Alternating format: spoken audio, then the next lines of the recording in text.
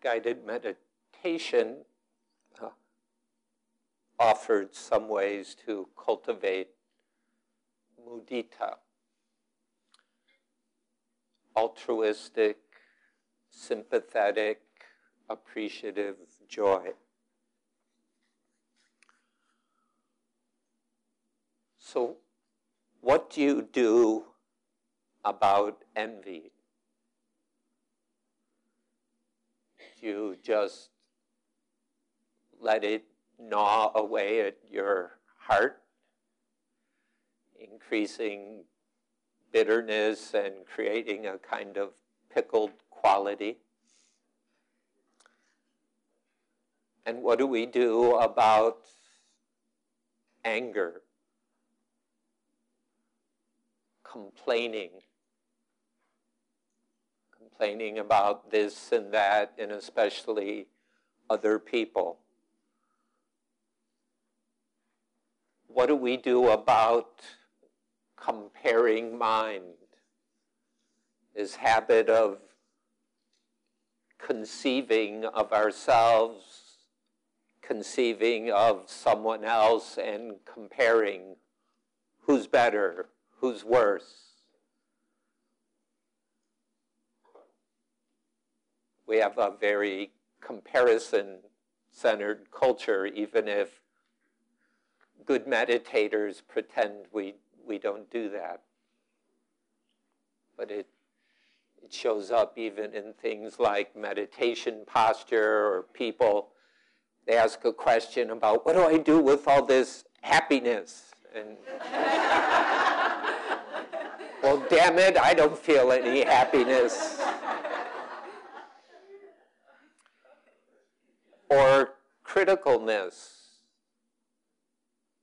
the kind of mind state that's nitpicky and finding fault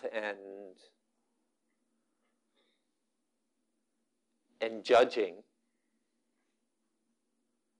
The kind of mind that judges.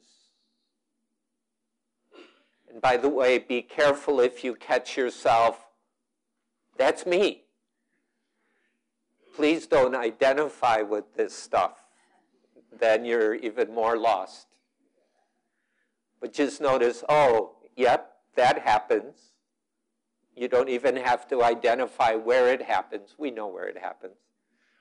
But just, yep, that's familiar. That's familiar. So what do we do about this stuff? Envy, anger, comparing, complaining, criticizing, judging.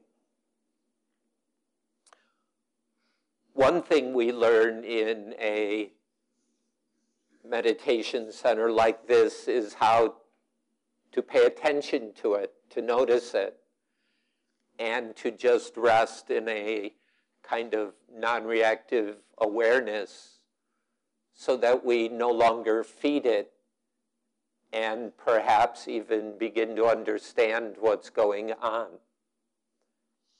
That's one very valuable approach. But Buddhism offers other approaches. And sometimes we're not able to just be mindful. The envy, the resentment, the criticalness may have some momentum, in some cases built up over 20, 30 years. And honestly, we're not very mindful, even if we're supposed to be, although nobody really says we're supposed to be. It's just what we practice towards. Sometimes a skillful response is mudita, appreciative joy. We tend to hear more about metta, loving kindness, even to the extent it becomes the blanket response for certain kinds of emotional troubles.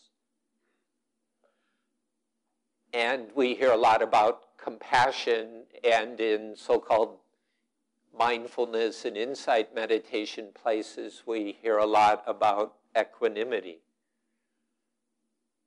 Today I'm promoting the third of the divine dwellings, Mudita. As I said earlier and tried to evoke in the guided meditation, Mudita is to be happy or glad about someone else's happiness, rather than using or abusing someone's happiness to do some unhealthy emotional trip like envy.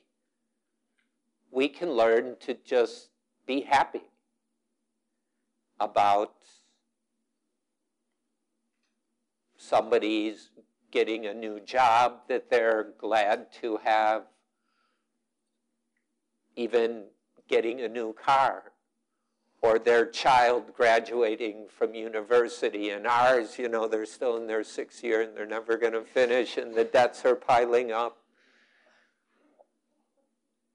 I'm only guessing. I don't have kids. We have horses, and it's possible, you know, when your horse is misbehaving and somebody else's horse is being so good, or you see a more advanced rider. I'm not advanced at all. My wife is. But can be envious that somebody really knows horses. Or I'm envious of the Pali scholars. I know a lot about early Buddhist teachings, but I don't know the Pali language very well, though I may know it a lot more than most of you. But I'm envious of the real Pali scholars. I'm just a kind of so-so amateur.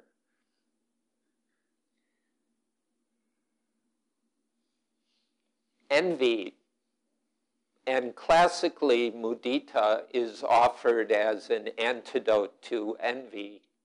Generally, you'll hear metta antidotes anger. Mudita often antidotes envy, though I would say some of our anger has a heavy envy comparison component, and then metta may not be that effective. Mudita may be more effective, although they're not super far apart. Envy arises out of perception. And often we're not mindful enough to catch that it's a perception, and much perception is imagination. We perceive, imagine, assume somebody's got something, a better job, for example, but we don't know the office politics. You know, we might be just going on a few superficial perceptions. It could be hell, but we imagine it to be better than my job. Because there's two perceptions involved. One is the perception about the other person, and then there's the self-perception. I'm, you know, oh, so-and-so's such a great meditator. I'm just a kind of rinky-dink meditator. Or so-and-so's kids are so well-behaved. I mean, who wants boring, well-behaved kids? But some people do. Especially when yours are bouncing off the walls and whining and screaming and getting arrested.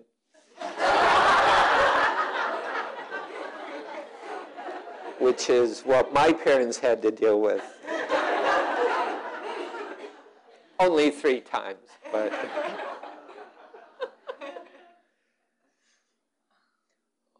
Sometimes there's reality, but the reality doesn't matter so much. It's the perception that somebody's got something or is something that we value.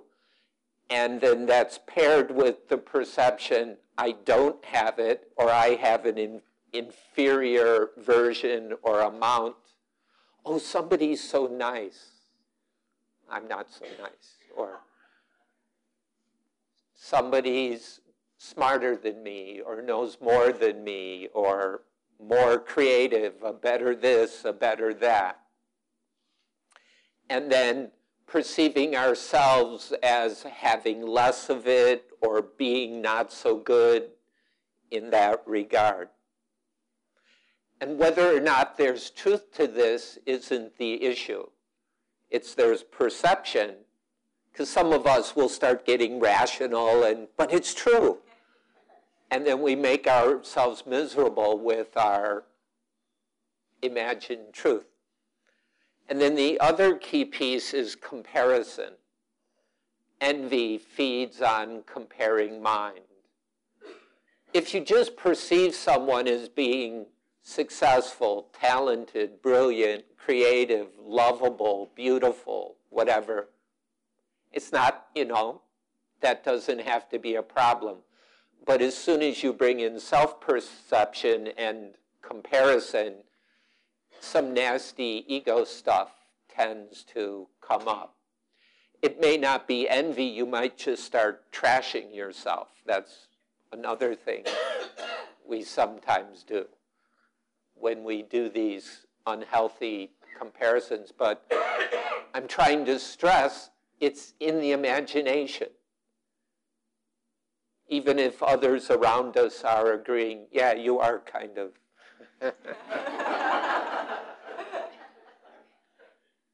But that's their imagination.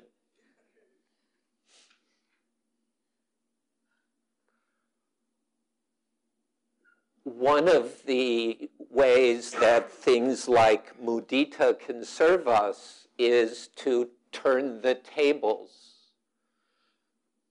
If we become aware of these kinds of perceptions and the comparing, and if it brings up stuff like envy, bitterness, resentment, criticizing, often I find when I criticize, there's something like envy. There's a defensive quality to the attack. So if we notice these things, we have the option of counteracting it or antidoting it. Things like envy are poisons. They do a lot of damage in the heart, even in the body. They pollute how we see the world. They mess up how we relate to others. Why not antidote it? If one wishes, one then can cultivate mudita to find opportunities. In the guided meditation, I started with easy stuff. Hopefully, everyone has at least one thing in our life that we're glad for. Something, someone that we appreciate.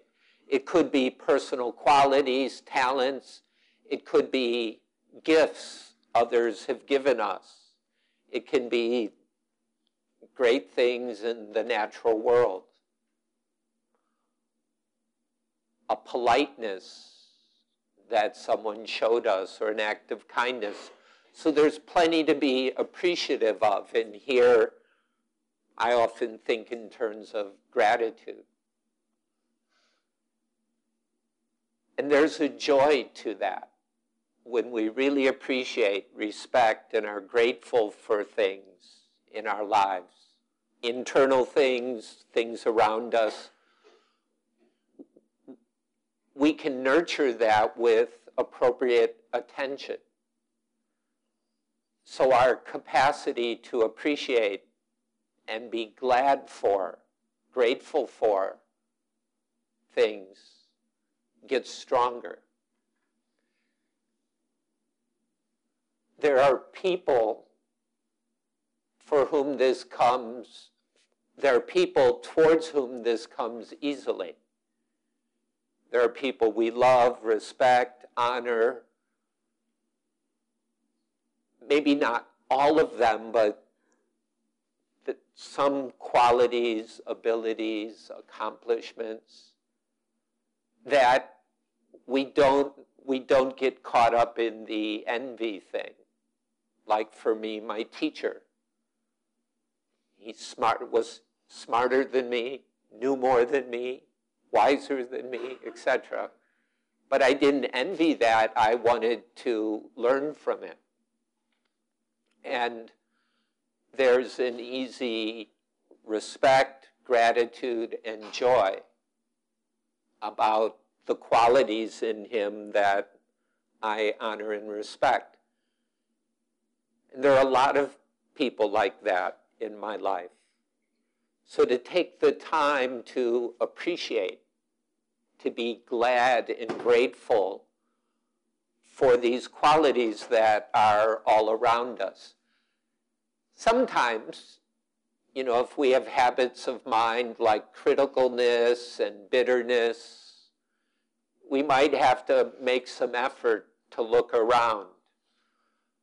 But with all these kinds of practices, once we find one opportunity for appreciative joy, then it's easier to find the next and the next and the next.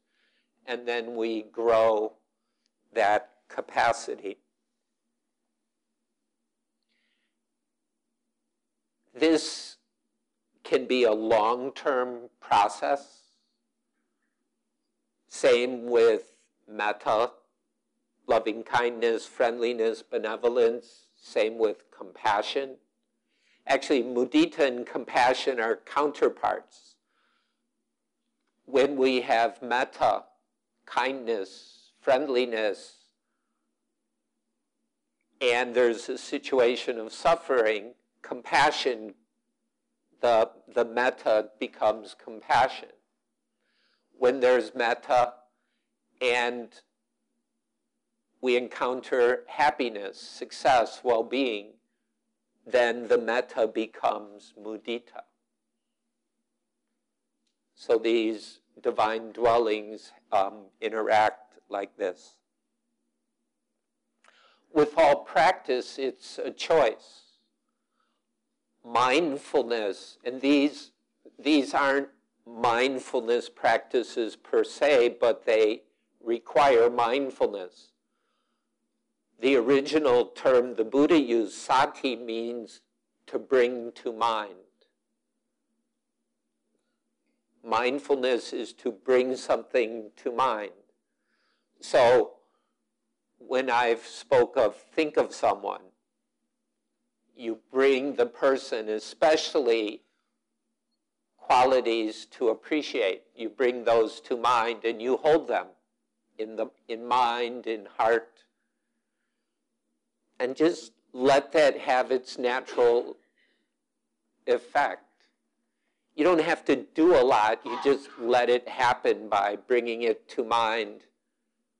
And if there was enough skill in selecting the quality to pay attention to, of course, often we pay attention to qualities that make us upset, angry, greedy, stuff like that. But we can bring to mind qualities that easily evoke appreciation and gratitude. And then we nurture that. We learn to hold it gently and let it grow. And because it's a joyful experience, once we give in to it, sometimes we're holding back, I'm not into this stuff. Isn't this just brainwashing myself? Who cares? It's healthier than, I'm kind of not going to go there. I mean, it's your choice anyway, but when we choose and give it space, it grows. It's a natural process. And then we become more familiar with it. We learn how it works. And then we can extend it to the more difficult situations where there's some nasty envy or bitterness or resentment. We can use it on just the petty little criticisms that come up.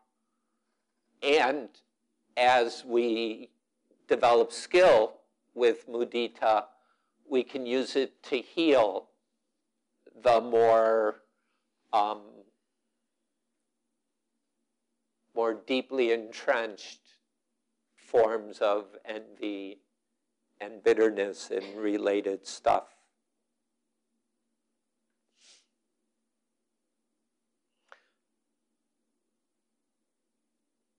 So so to summarize quickly, mudita is one way to access joy in our lives, a kind of sweetness. The world looks different when we appreciate. I have a very critical mind, and unfortunately when I listen to the news, it gives lots of food. And the world looks rather dim. It's one reason we have ducks and horses. The ducks are really fun. The horses are wonderful. So are the cats. And a lot of other things and people. So it brings joy and sweetness into our lives. Now, I'm not saying we should just hang out there and be kind of Peter Pan, because there's a lot of pain and suffering too. But I see to have healthy compassion requires having healthy mudita. Because most of us can only interact with so much pain, so much violence. And to be honest, most of our society's in serious denial about how much cruelty and violence is going on. And mudita is one of the things that will give us the strength to be genuinely compassionate as well. And mudita is a way to heal ourselves from poisons like envy. And then there's a third way that mudita is spoken of. In the earliest teachings, mudita is primarily spoken of as it was in the chant we began with. The chant is all four of the Brahma Viharas, the divine dwellings, including the third mudita. These are called boundless or measureless liberations of heart.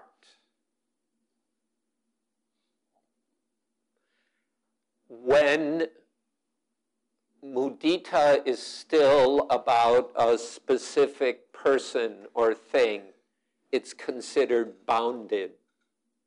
It's limited by its object. But when we learn to just rest in mudita itself, and the same applies with metta, with compassion and equanimity, when it doesn't mean you push away the objects, but you kind of unhook the appreciative joy so it's no longer dependent on thinking of a certain person, situation, or quality, and immerse more and more fully into the appreciative joy itself. And as we can rest in that, learn how to expand it. I tend to just imagine it opening up and moving outward in all directions. The in front, behind, left, right, above, below is a traditional thing in the chant. What, first direction, second, third, fourth. And you can be creative and play with that, but the thing is to ride the expanding mudita. You don't ride it, awareness does. And as mudita opens up, so does awareness. And don't think of this in mathematical or cosmological terms, it's very subjective.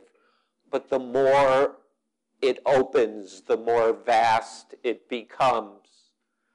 Something kind of shrinks and drops, and that something is you.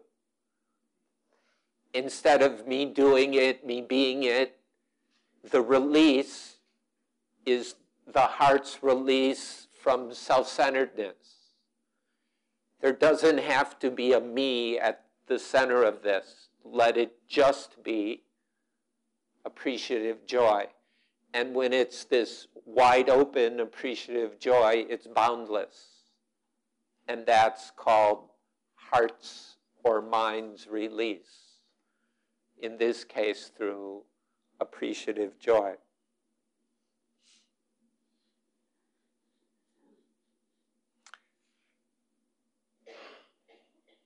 That's another powerful way to explore mudita.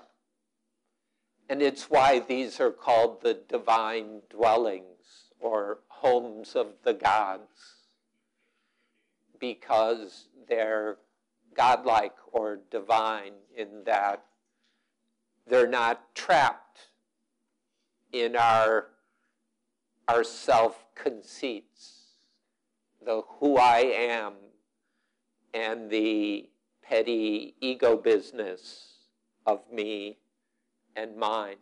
For a while that can drop away, and there's this boundless release or liberation.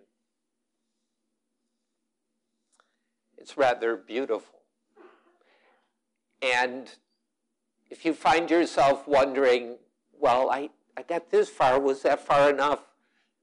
Forget it, just keep exploring. And when that noisy little comparing mind slips in, well, he said this, and this is, forget it, just keep re-evoking the appreciative joy and explore how to open it. And at times, it really opens. And you might find it a good way to spend half an hour or a minute. So those are some reflections on appreciative joy. We have some time for questions, comments, observations.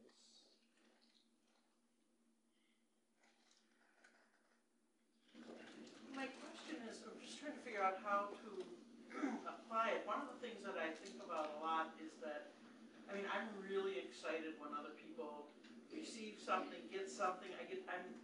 I'm elated. There's one thing though, and I'm really elated for them too, when they retire. I have this thing about retiring. So I don't know if it's considered an envy, but I'm ecstatic that they're retired. But I don't know how to get myself beyond the point where well, I wish I was retired too.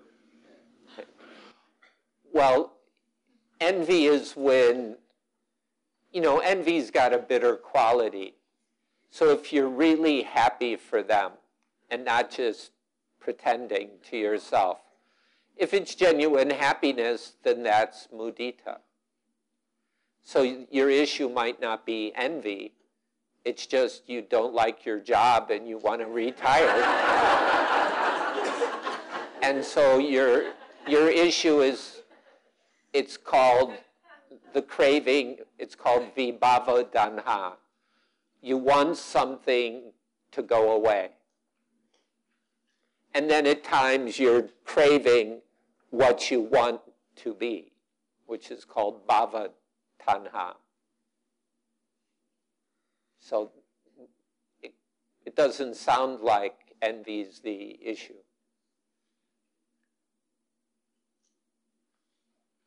If it was, you would find yourself being somewhat snarky.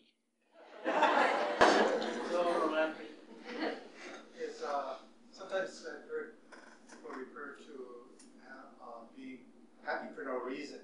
Does that relate to mudita when it's no longer attached to anything? I don't know. I mean, mudita is defined as to be happy for the happiness, success, well-being, accomplishment of someone else. So happy for no reason might just be happy. So I was thinking that second level where you detach your appreciative joy or gladness from anything. Right.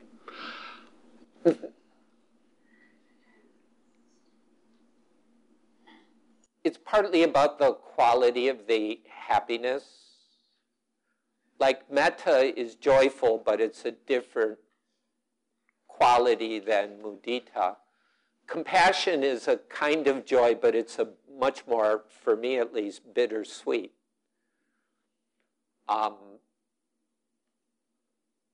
So I wouldn't worry about it if I would be concerned not whether it's mudita or not, just is this a grounded, healthy happiness, or is it kind of an intoxicating, distracting happiness? I'd be more concerned with whether it's wholesome or not.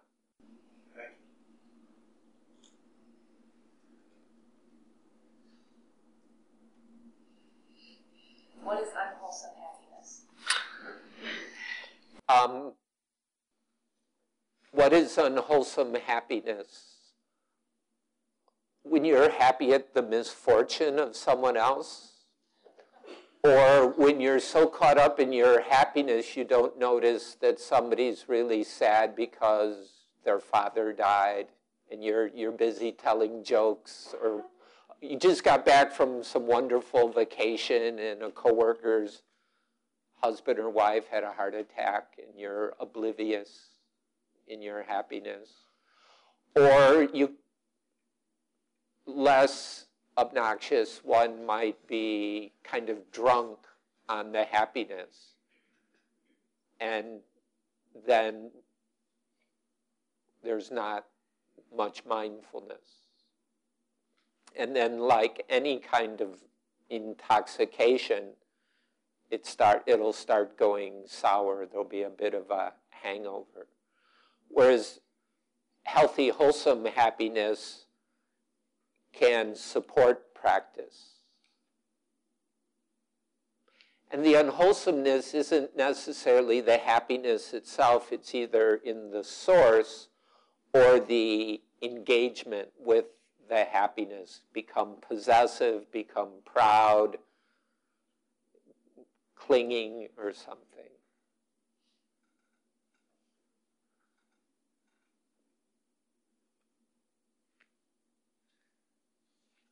Sounds like the kids are here.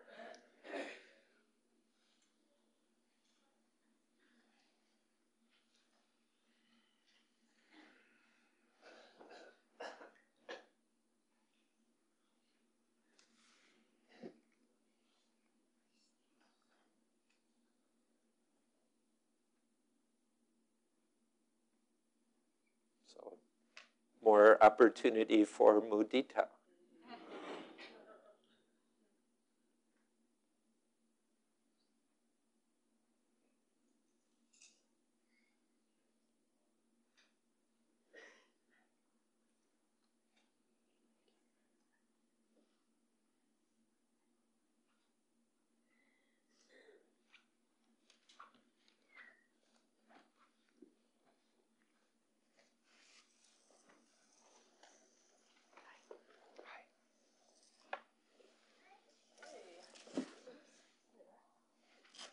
Hi, everybody. We're going to sing Breathing In, Breathing Out today, which you may know, or I believe is on page 44 in your book if you don't. Okay. Sit or stand here.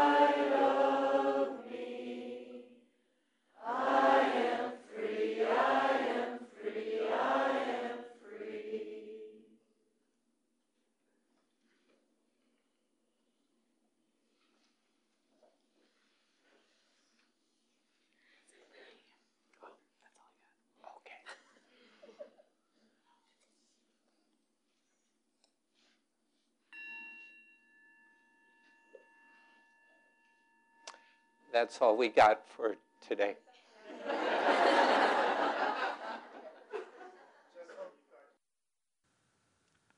This talk, like all programs at Common Ground, is offered freely in the spirit of generosity.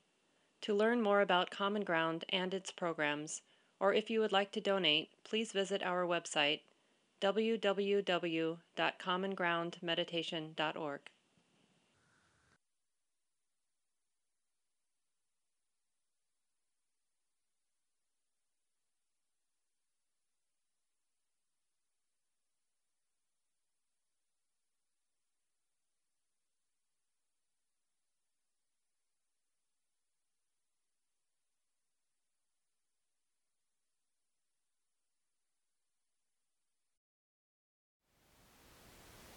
Thank you for listening.